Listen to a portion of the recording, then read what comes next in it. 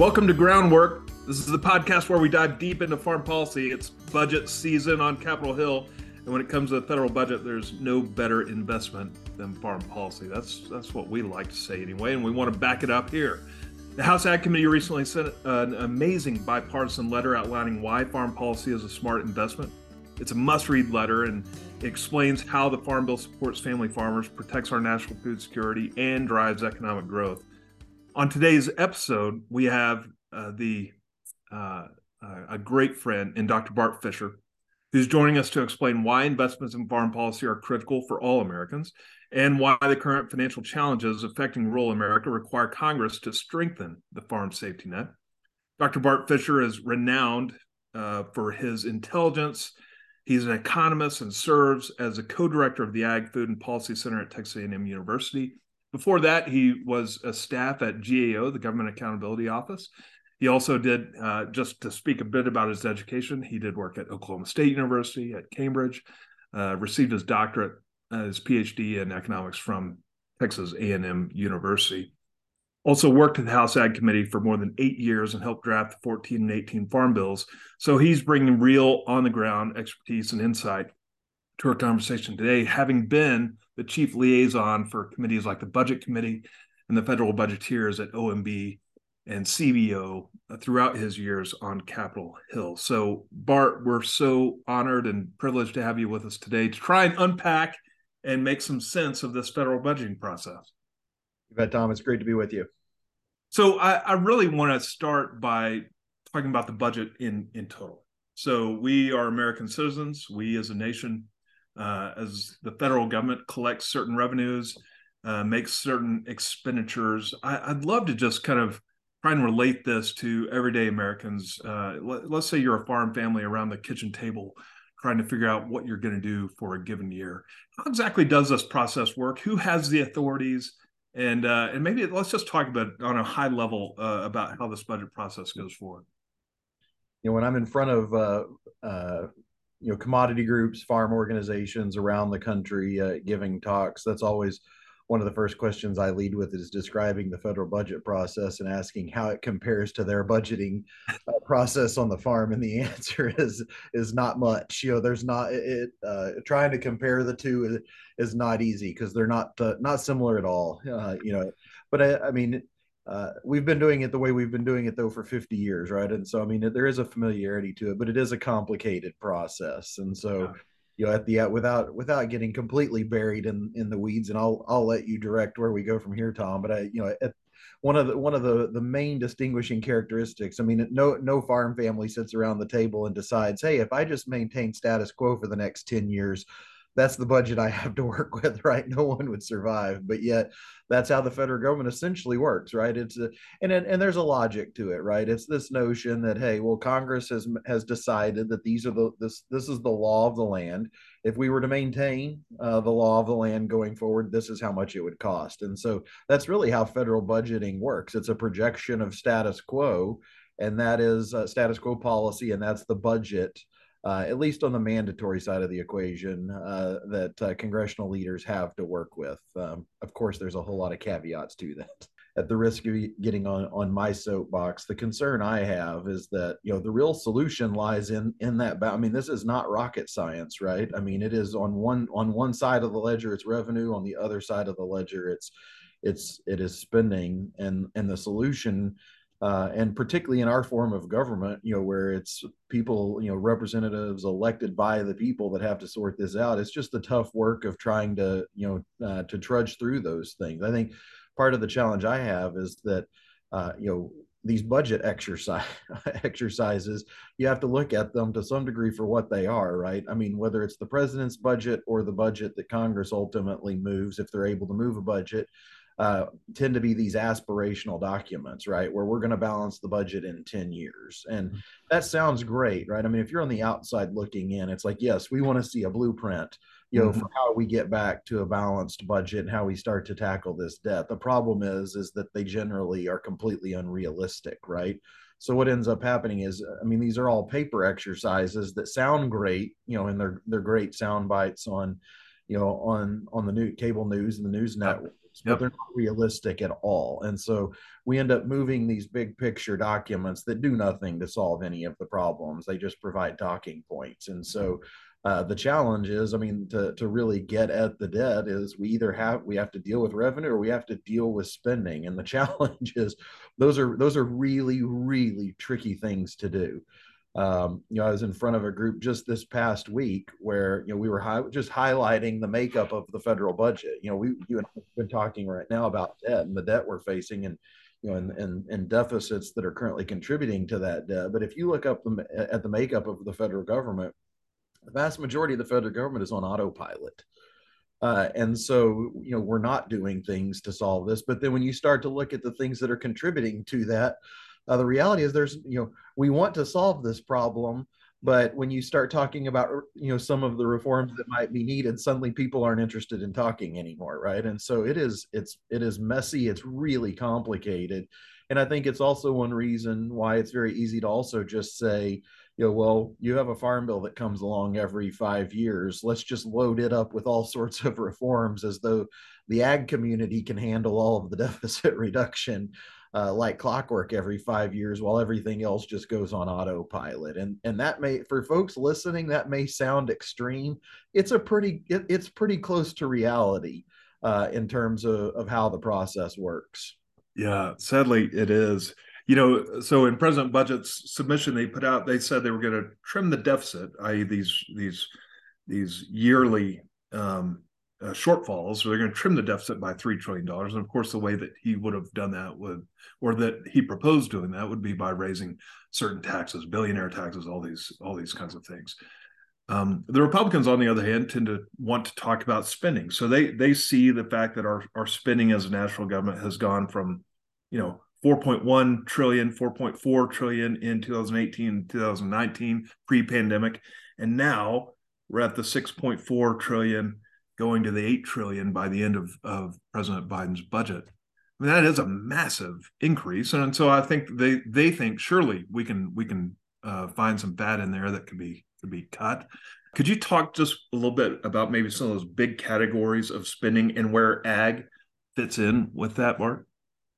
Well, ag is a tiny portion. You wouldn't know it to listen to some of the talking points. And again, I think that's owing to the fact that a farm bill does come up for reauthorization every 5 years, whereas many of these other programs are just permanent. But the entire farm bill is less than 2% of that entire amount, and that's with SNAP. SNAP is now right at $1.4 trillion over the next 10 years. That's still less than 2% of the federal budget. And if you drill down and look at all of the support that goes to producers, and again, if you were to listen to the talking points, this wouldn't be obvious, but the entirety of it, whether we're talking traditional farm policy or crop insurance, where farmers are having to pay for the coverage, Right. it's about 0.2%. Our long-standing stat was 0.25%. It's not even that anymore. It's about 0.2% of the federal budget that secures our entire food supply. So that's great. That was exactly what I wanted. And let's talk a little bit about the future. So going back to this baseline term that you mentioned. So we've been at this less than 0.2%. We are certainly going forward. We've had some larger spending in recent years, though, in to support farmers through the pandemic. And of course, I say support farmers. Really, the farmers are who supported all Americans through the pandemic. I mean, do an amazing job as an essential industry of continuing to produce the basics of our what every human needs, and that is their caloric and protein needs, the food and fiber that fuel us.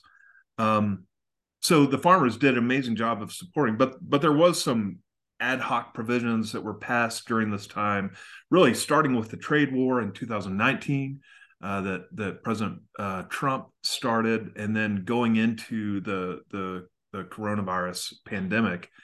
So maybe talk a little bit about that, and then how that plays out in the baseline going forward. Sure. So, and I may just say a word on the baseline to begin with, too, to put it in context. And I mean, I poke a little fun at the concept, right? But it is a challenge, right? Because what is the appropriate budget to work with, right? The notion is most of these programs continue on in perpetuity, and so one of the ways that Congress, and again, this dates back to the '70s, one of the ways Congress has tackled this is that every year we do a projection. If we were to maintain status quo in policy, uh, what is the projection of what the federal government would be spending over the next 10 years? And so that if Congress wants to make changes, if depending on the rules in place at the time, for example, now under Republicans, if you want to spend more of that, you got to find offsets. Either you've got to more or less zero out any additional new spending you want to do. And so, certainly, farmers and ranchers sitting around the table don't get to budget that way. But, from a federal perspective, there's some sense in why they do it, right? It's this notion that Congress is going to continue providing support. And so if you want to provide more than what's currently available, then you've got to pay for it. If you provide less, then it contributes to deficit reduction. And so against that backdrop, though, as you noted, Tom, that is how the 18 Farm Bill was written, and all the Farm Bills prior were written to the baseline they had at the time. The 14 Farm Bill was written, with $23 billion in reductions relative to that baseline. But then you get to the period like you described, right? A global trade war followed by a global pandemic. We've had multiple Farm Bills in a row where we've arguably have tried to really cut back, right? To provide a safety net that's highly tailored, that only triggers in under certain conditions. Right. And arguably the pendulum swung too far, right? We've tried to squeeze these down so that they're very targeted and only providing assistance when it's needed. But yet when some of these big events happen, it ends up proving insufficient. And so Congress steps in with some of this other aid. The challenge is it's not baseline. It's all unbudgeted. It's all new spending, and it's all one time. It's there and it's gone. That does nothing to help prepare for the future other than providing some liquidity in the countryside. And so whether it was responding to the trade war, whether it's responding to the pandemic, we're looking at, if you include, the PPP program, we're looking at north of 90 billion that had been infused over the last 6 years. The problem is none of that was a long-term investment. It was all short-term just to deal with the problem at hand. And quite frankly, had a portion of that been invested up front in a standing program, we might could have avoided the need for a lot of that ad hoc aid. And that's the challenge. I mean, it's hindsight certainly 2020, but it's amazing to me. In 2014 we argued that we had already, we'd played this game. 1996 we cut back. What happened in 02, and you were there authoring that bill in 02. We had to reset the deck because 96 swung the pendulum too far. Here we are yet again where we had to step in with ad hoc aid again, arguably because the reforms were too much. There wasn't enough of the standing safety net there to help weather the storm. And so we're at kind of a crossroads yet again where we're trying to, arguably and hopefully reset the pendulum where farmers have some predictability going forward and don't have to rely on all this after the fact stuff. And just to drive the point home from a baseline standpoint, all this investment, there is no baseline effect for it all. It was one and done and it's gone. And so farmers are still left with the safety net they had, with baseline levels that are really low. And if we continue to deal with the same problems, there's going to be the continued need for significant over budget ad hoc assistance.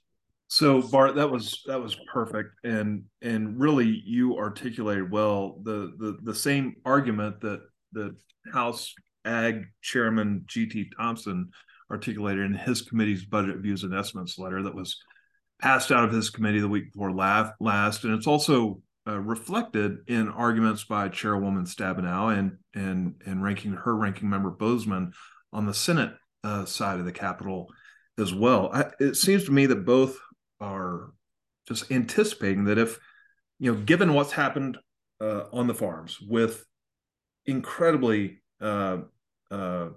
inflated costs of production relative to where they were, relative to our current kind of price situation. I should say prices for commodities are good right now, but the fear is with some marginal decrease to those, farms will be upside down in their finances and will be in need of some sort of assistance. And yet the current baseline safety net that's there won't provide any assistance. So we would be back in this kind of ad hoc mess. I think you've read this budget views and estimates letter. And I think it's probably the best articulation that I've seen at this point on paper, long form.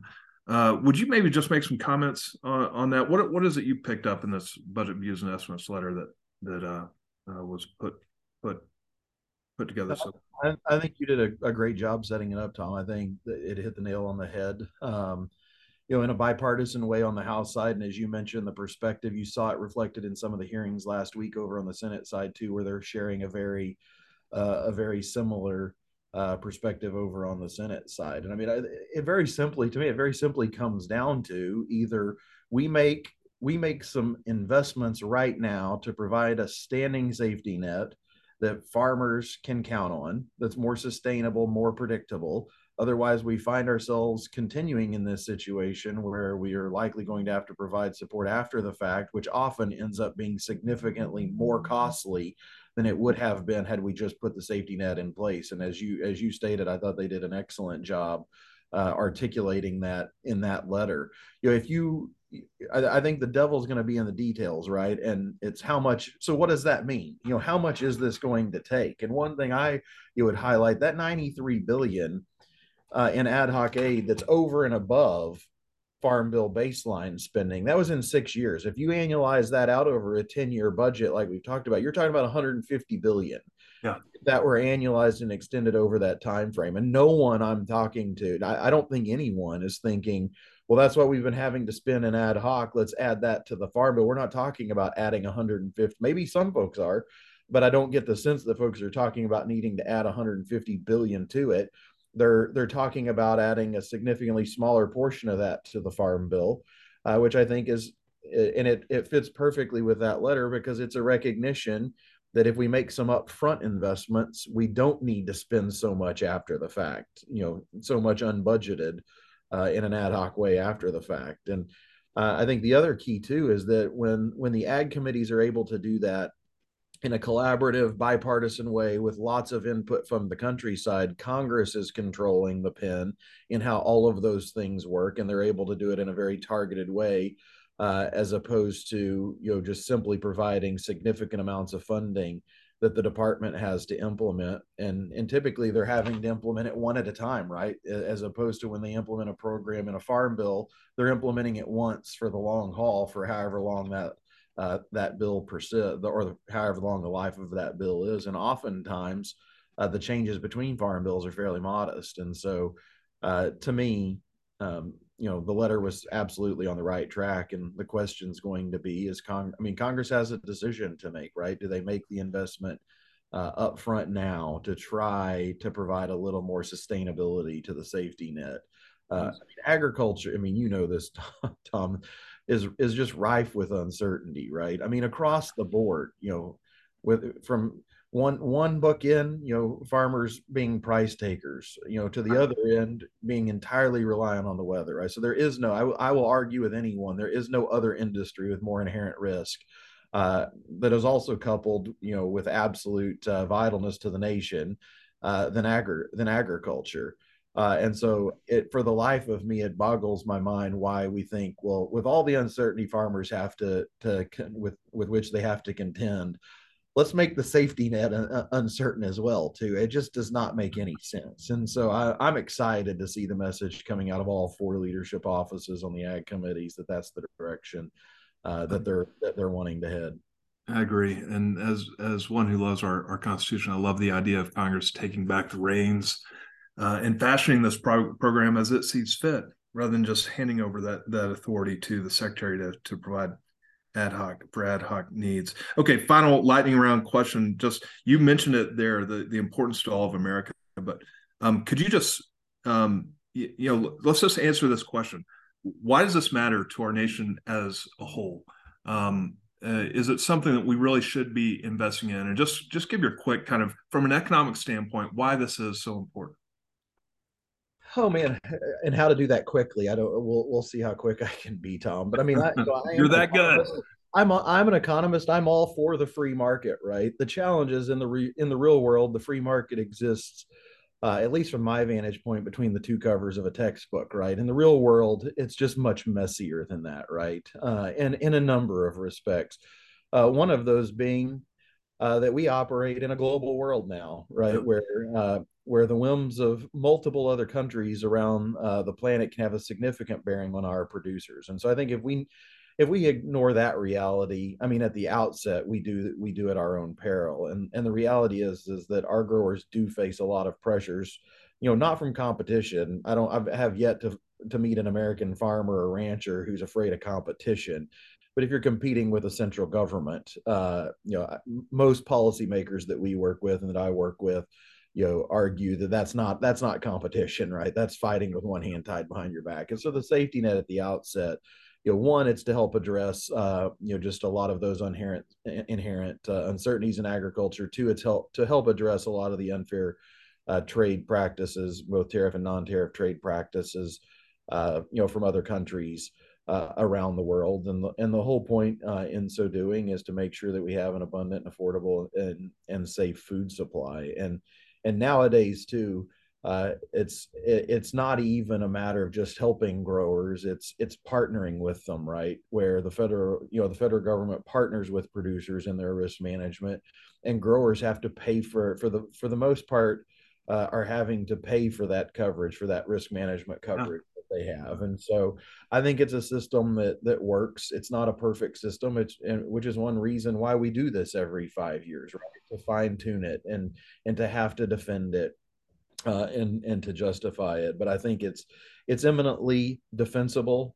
I do think, to your point, Tom, Congress taking back the pen and Congress deciding the direction, I think is great, and is a good direction to go. And I think in the long run is also more fiscally sustainable as well, as opposed to having to do all of this after the fact.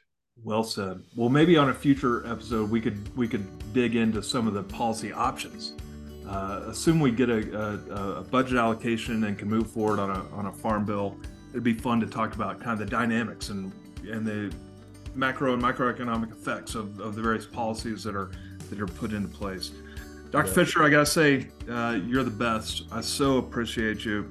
You've been in the trenches on these farm bills in the past, and your team's work at Texas A&M is a valuable resource as the current farm bill is being written. We really do appreciate you sharing your insights with our audience. We look forward to watching this farm bill as the discussions continue. That's going to do it for this episode of Groundwork. I'm Tom Sell.